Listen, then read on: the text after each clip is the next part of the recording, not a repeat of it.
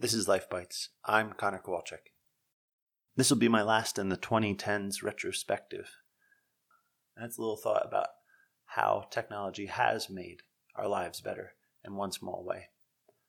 When I was 20, we went on a trip to Spain, me and my brother, and it was our first real trip without our parents. This was about 2007, so probably about the last gasp of the pre-smartphone world.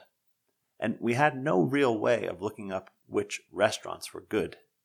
So we had a terrible time finding good restaurants. Almost everything we stumbled upon was a tourist trap, and it seems like we were falling for every single one. The food was just frozen and heated up and not very good. And it wasn't until after we came home that we found out that that region of Spain is known for having the best food in the world. You just have to know where to find it, which places to go, which places not to go. And back then, the only real way was to either know someone or be from there, to know the good spots. All this is to say, things weren't always better back in the good old days before technology came through. And it does make our lives better from time to time.